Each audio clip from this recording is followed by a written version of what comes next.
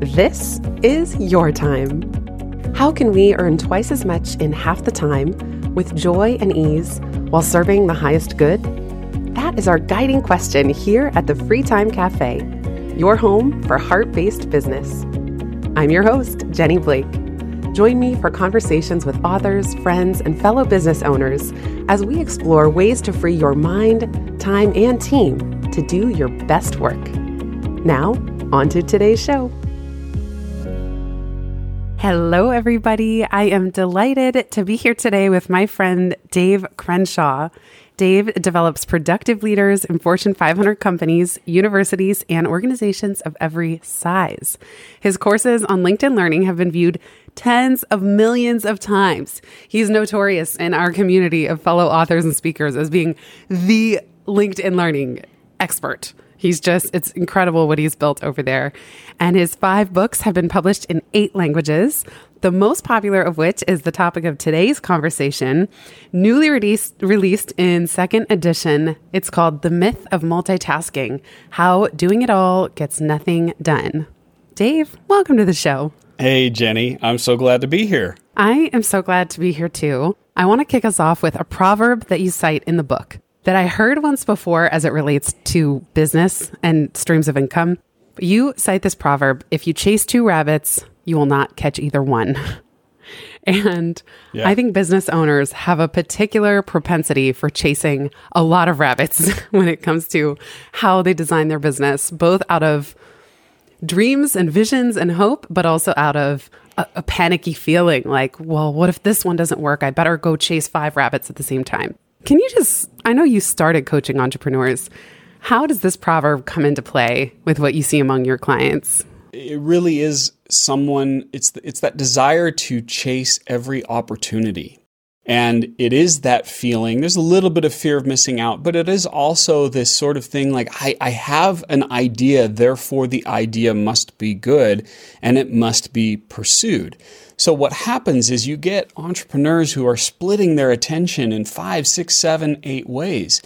And what they don't realize is they look at someone, let's say like a Mark Cuban, right? And they go, that's my guy. I want to be like that. And they see a guy like Mark Cuban or a woman like Barbara Corcoran, and they've got all sorts of different businesses happening at once. And they say, oh, well, I need to emulate that. What they don't realize is that every successful entrepreneur, the most successful ones, actually had a business that focused on one thing for an extended period of time. And they got that one thing to the point of mastery. The most notable example would be Amazon. Now, if you're young, if you're, let's say in your 20s, you might not realize this, but Amazon used to only be a bookstore. And it was like that for 7 years or more. And yet we see entrepreneurs who are in such a rush to diversify that what they do is they limit their growth. And this was something that I saw both on the macro level in terms of what the business was pursuing, but also on the micro level of the business owner themselves. Because if I sat down and I looked at all the different job responsibilities the average listener that you has, it's 10 to 20 different job descriptions. And when you set your day up like that, in a structural sense, you are already limiting your success, because every time you jump your attention from one thing to something else, you are going to pay a cost. You're going to pay switching cost. That makes a lot of sense. For so many business owners, even when they feel like they want to focus, and myself included, so I'll even speak for myself, I've come through phases where I intend to focus on one thing in a given day, but as the team gets more complex, there can be this like peppering of questions constantly or pings. And, I used to feel like I am happy to jump and answer a team member's question because it means that more work then gets done. I'm not standing in their way. Now I've learned to help redirect questions as well back to them. I set that up differently, but it's so hard to navigate those interruptions where if I quickly go answer, I know that a cascade of work will get done. But you even have in the book at the back a tracking team interruptions exercise where you have people track all the different reasons that team members are reaching out to them. And I wonder if you could address this challenge as a business owner because, as you said, regardless of how many revenue streams, which is probably too many, even within the day-to-day management of the team, it can be hard to stay focused on what the owner's working on compared to, attending to everyone else's needs. Well, okay. So when the book first came out, I cited a study by an organization called BaseX Research. And they surveyed thousands of knowledge workers around the globe. And they found that the average knowledge worker loses 28% of their day due to two things: interruptions and the recovery time associated with those interruptions. Now, the book came out in 2008, the first edition. Since then, and in my work with organizations, I think that number is extremely low.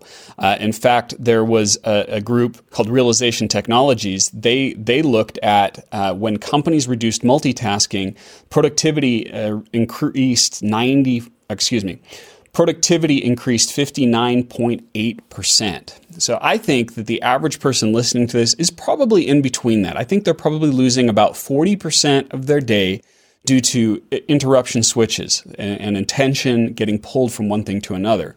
One of those culprits, as you mentioned, that I cover in the book, is that team members are asking each other questions. And these interruptions have only proliferated since 2008 because we have all these chat apps, right? All these different tools that we can use like Slack and Asana and Microsoft Teams, and we can send a text message to someone at any moment. That text message pops up, and now we have to give it our attention. Every little interruption, every little attention switch like that has a cost associated with it, and the cost is greater than just the time that you spend looking at it, right? Let's say that I'm typing an email, Jenny, I'm writing you a deep, thoughtful email, and then all of a sudden a notification pops up on my screen. I'm midway through the email. So what do I have to do? I look at that notification that I got. You ask me this deep question. I say the answer is 42. I hit send. Now what do I need to do? I've got to return my attention back to that email. I got to reread what I was writing, all that different stuff, and then I can start writing again. So that quick question cost me maybe 5 minutes of value, of time.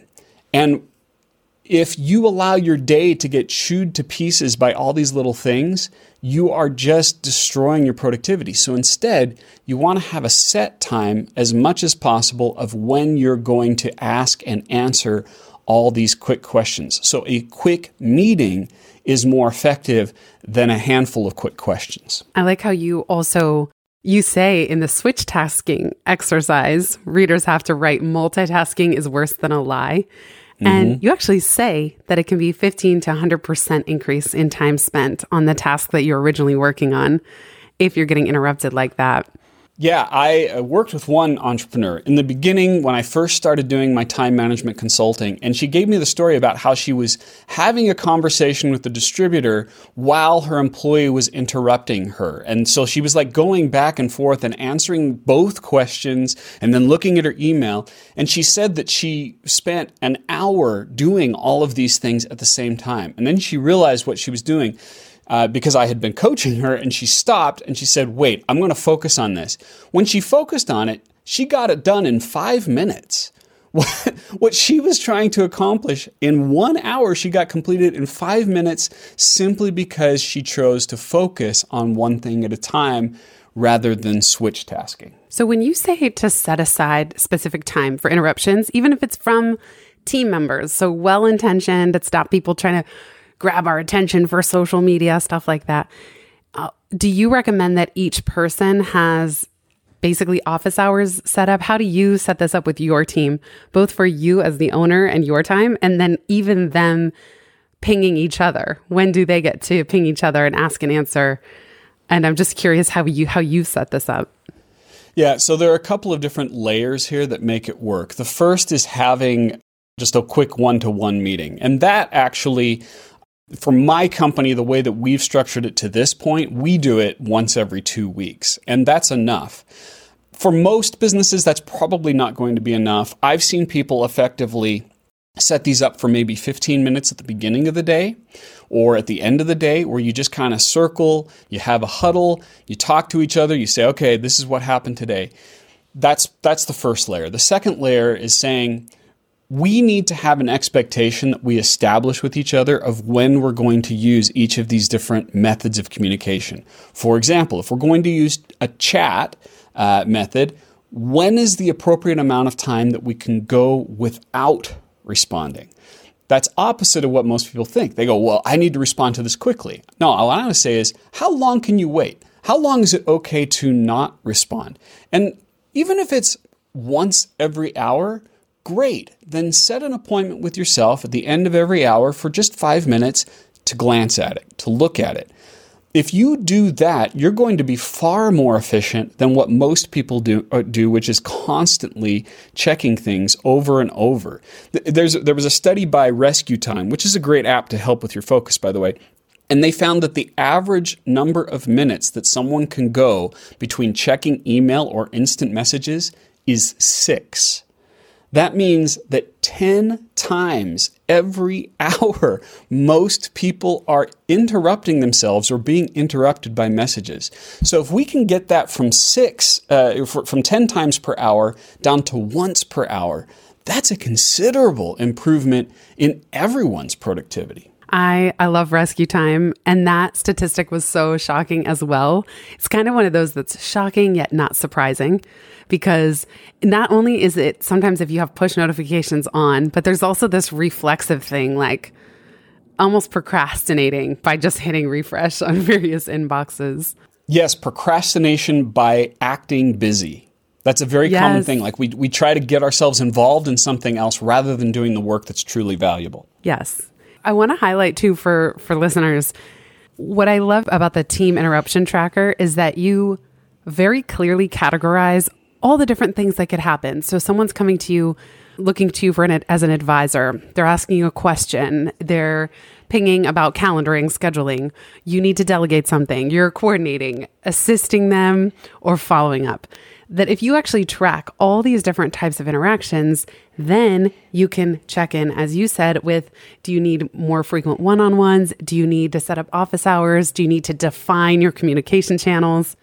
And I will say, like, we only use Slack for time-sensitive pings, but it still gets confusing. Even in my very tiny business, we have said, like, we don't use email to communicate. We're in Notion. Slack is for time sensitive. Text is, I need you to see this right now. And yet it still can sometimes get confusing of, who am I asking what, where, when, and did I hear back?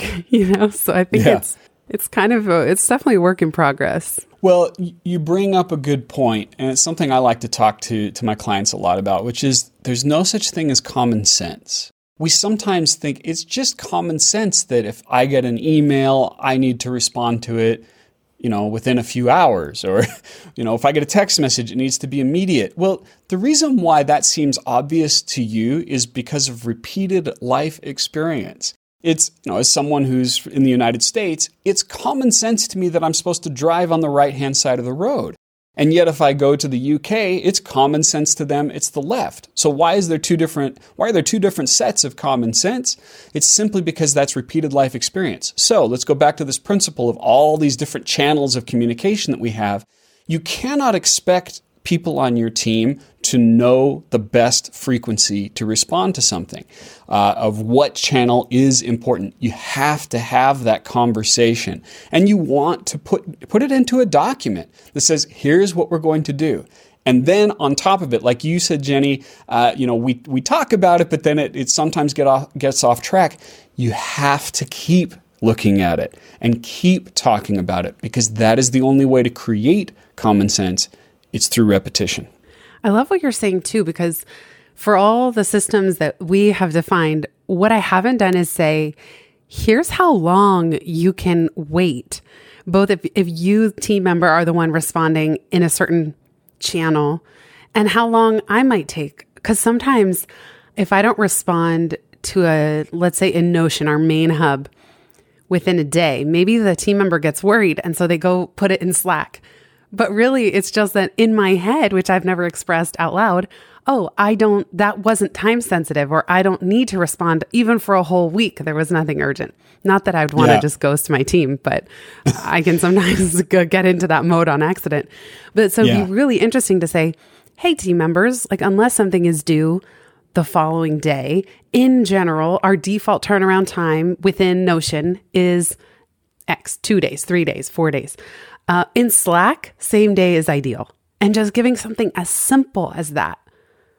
And even in Slack, it doesn't need to be instantaneous because like I don't even want to feel that I have a leash to Slack where it's like, oh my God, as soon as the ping comes in, I'm not a brain surgeon. Almost everything can wait until a couple hours later, if not end of day. Yeah, you highlight the importance of understanding that emergencies do happen. There are emergencies in business and we need to have an emergency channel. You know, I'm a geek. I like Batman. So I think of it as the bat phone, right? That's when Commissioner Gordon says, something's going on. I got to have a direct line to him. You need to have that, whether that's text message or whatever it is. But the problem that happens in businesses is that what most people think of as emergencies are actually impatiencies. We just can't handle the uncertainty of not having a response. So part of the conditioning that I do with clients and that I talk about in the book is moving from a culture of now to the culture of when. The culture of now says, if I have a response, I need it right now. And if you don't answer it now, then I'm going to ping you on text. If you don't answer it on text, I'm going to call you. And it just keeps happening over and over. And so there are all types of attention switches happening. Instead, we want to switch to the culture of now and say, when is the longest that we can go? And that applies not just to communication, but everything, every kind of project that you're working on. Rather than thinking that it has to get done within the next 2 weeks, which is how most people think, ask yourself, how long can this wait? When is the latest that this can get done? And then schedule time to work on it, not right up against the edge of that date, but just a little bit back from it. So if you can wait 2 months, schedule it out 7 weeks from now.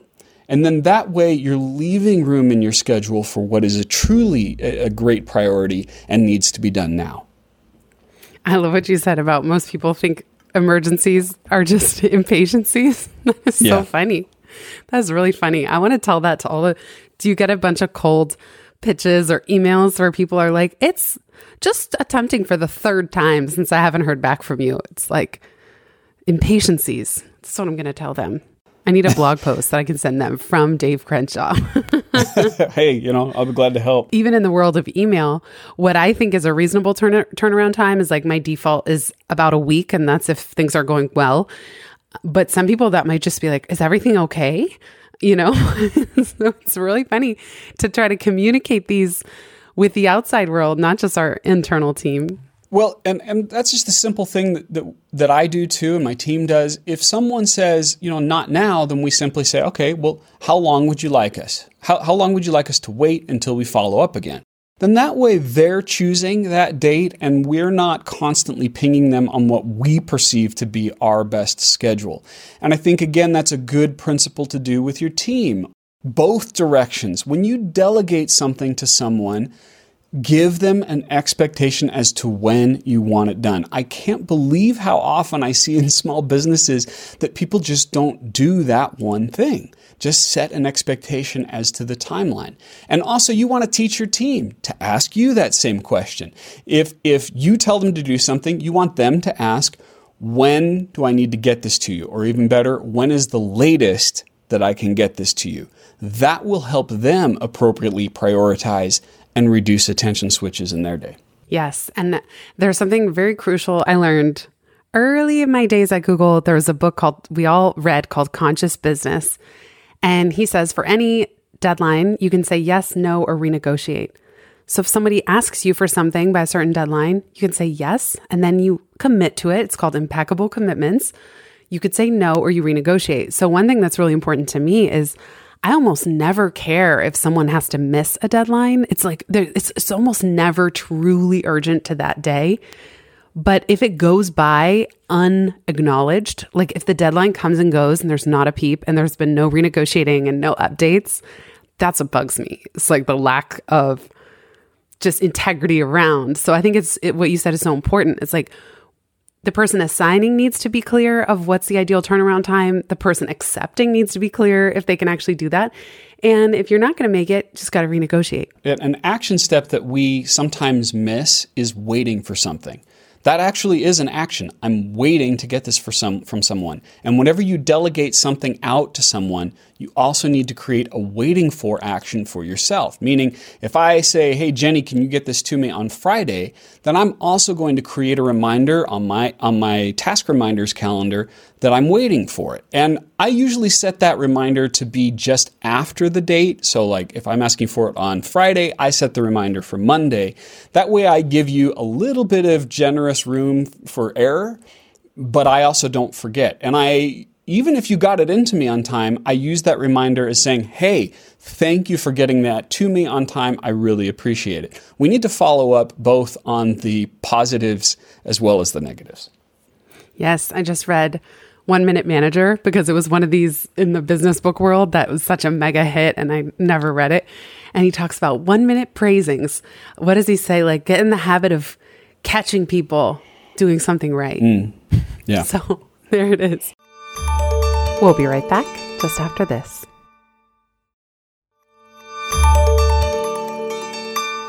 Dave, okay, I want to shift gears because I have to ask you about this for the benefit of everyone listening as well. You have a very interesting process for hiring freelancers from networks like Upwork. And when you first shared this with me, I thought that is so smart how he does that. So 2-part question. I would love for you to just share a little bit about how you operate your team. You know, like I think we share a philosophy of trying to stay relatively small and agile. And then what that means in terms of how you do find quality people who maybe aren't working full time, but you are going to services like Upwork and how you really vet them. And it's just so fascinating. So I'd love for you to enlighten us. Sure. So before I talk about the structure, you have to understand the philosophy that I come from. And I teach this in all my time management training, which is you need to focus on what is most valuable. I mentioned before about how entrepreneurs have 10 to 20 different job descriptions, but only one, maybe two of those things are your most valuable activities. I call them your MVAs.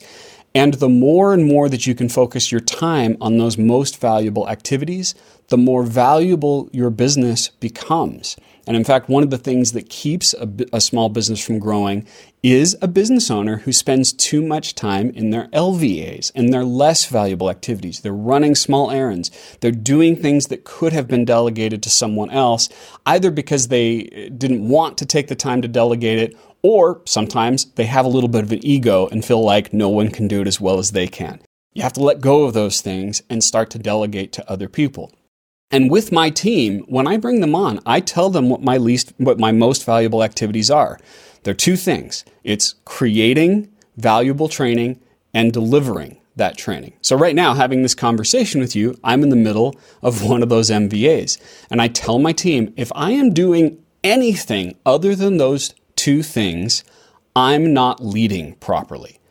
And I need to help you get those off my plate. Throughout the years, I've had several different configurations, but always it's been lean. I mean, I've never really had more than 4 employees at a time. Right now, I've got one who's full-time in the Philippines and one who's full-time in the United States. And the process that I use for hiring those, I always like to use Upwork. And I like Upwork not just for those things, because we have lots of other things that we delegate, smaller tasks through contractors, that kind of stuff. For instance, editing my book, right? And how I find these contractors is I put out a job description and I'm very clear about, before I talk about their skills, I talk about their traits. What kind of person would want this job? Are they an introvert? Are they an extrovert? Are they someone who loves to focus on small tasks? Or are they someone who likes to be more creative? So I focus on the traits first, and then I talk about the skills. So I put up the job listing, and then I'll hire usually around 3 different people, and I'll say, here is one task. I'm going to pay you for your time. I'm going to pay you a fair rate for your time to perform this task for me.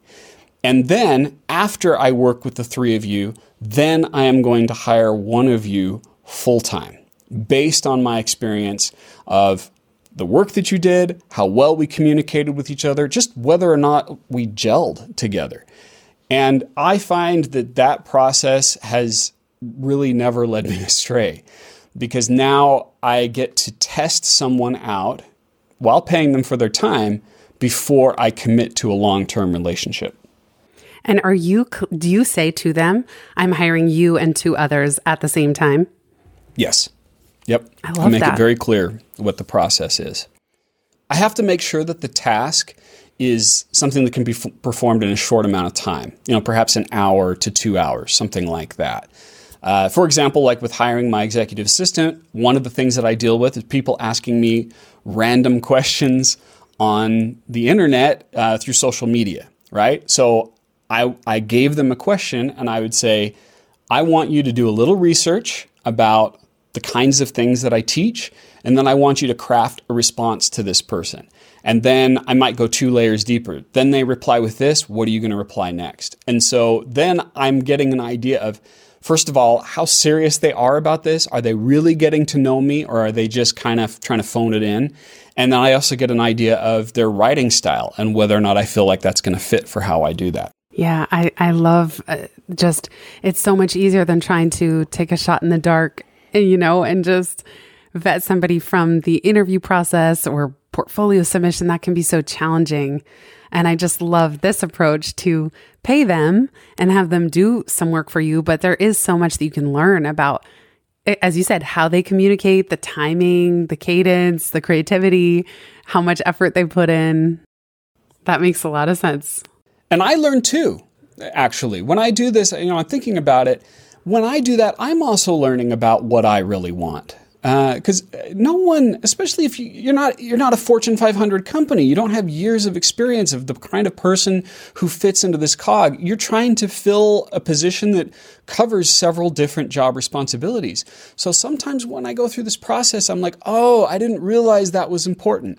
So this kind of a thing allows me to learn and make mistakes as well. I also love that you are so crystal clear on your MVAs, your most valuable activities, delivering quality, valuable training, and creating valuable training. Yes. What percentage in a given week, realistically speaking, would you say you end up working on these MVAs, and what percentage falls outside of that? Well, it's been an evolutionary process. I mean, my career started, I'm 46 now. I actually started when I was 23. Now there's some breaks along the way, but I'm probably to the point now where I would say about 80 to 90% of my time is in my MBAs. And also my work week is greatly compressed. I don't work, I'm basically working under a part-time job at this point. But if you asked me, say, 4 or 5 years ago, it'd probably be more like 50 or 60%. I was working maybe a 30 to 40 hour work week. I'm with you. I work, quote, part-time, but I feel like it's not the most appropriate moniker for what you and I are trying to do, which is work reasonable hours to do our best work. It's like there would be no sense in trying to cram in more than that part-time week. Like, to me, part-time is the new full-time, especially if you run your own business. I just wish I had a different term for it, because it's somehow, when we say that, it feels less than, but it isn't. It's actually harder to have systems and be so disciplined about your MVAs to get to that part-time. Yeah. And that is a principle that I teach to people when they're first starting this out. And I think this is a good starting point for anyone to do this. Ask yourself, what is your finish line? What is the time of day that you're going to commit to stop, no matter what? Sometimes a great work ethic gets in the way of true success with a small business. Meaning you go, I'm going to work as long as it takes to get this done. I'm going to work long hours because I am a hard worker. But when you do that, let's say that you allow yourself to work till 11 p.m., 12 p.m., you're promoting sloppy productivity when you do that, because you're missing out on, I like the word you use, discipline, the systems. You're missing out on the improvements that your business needs to function without you having to be there all the time. So let's say that has been your condition. You've been working till 11. Let's set the finish line to 10 and let's see what happens. If you have to force yourself to stop at 10, what needs to change? And at this point, I'm forcing myself to finish midday, finish around noon. What has to change to get my business to that point? But I didn't just jump to that. I had to just keep whittling it down from 6 to 5 to 4 to 3 and now all the way down to noon. Every time I've done that, the business has gotten stronger and I've made more money. So good. And that's the piece that people probably feel the most skeptical of.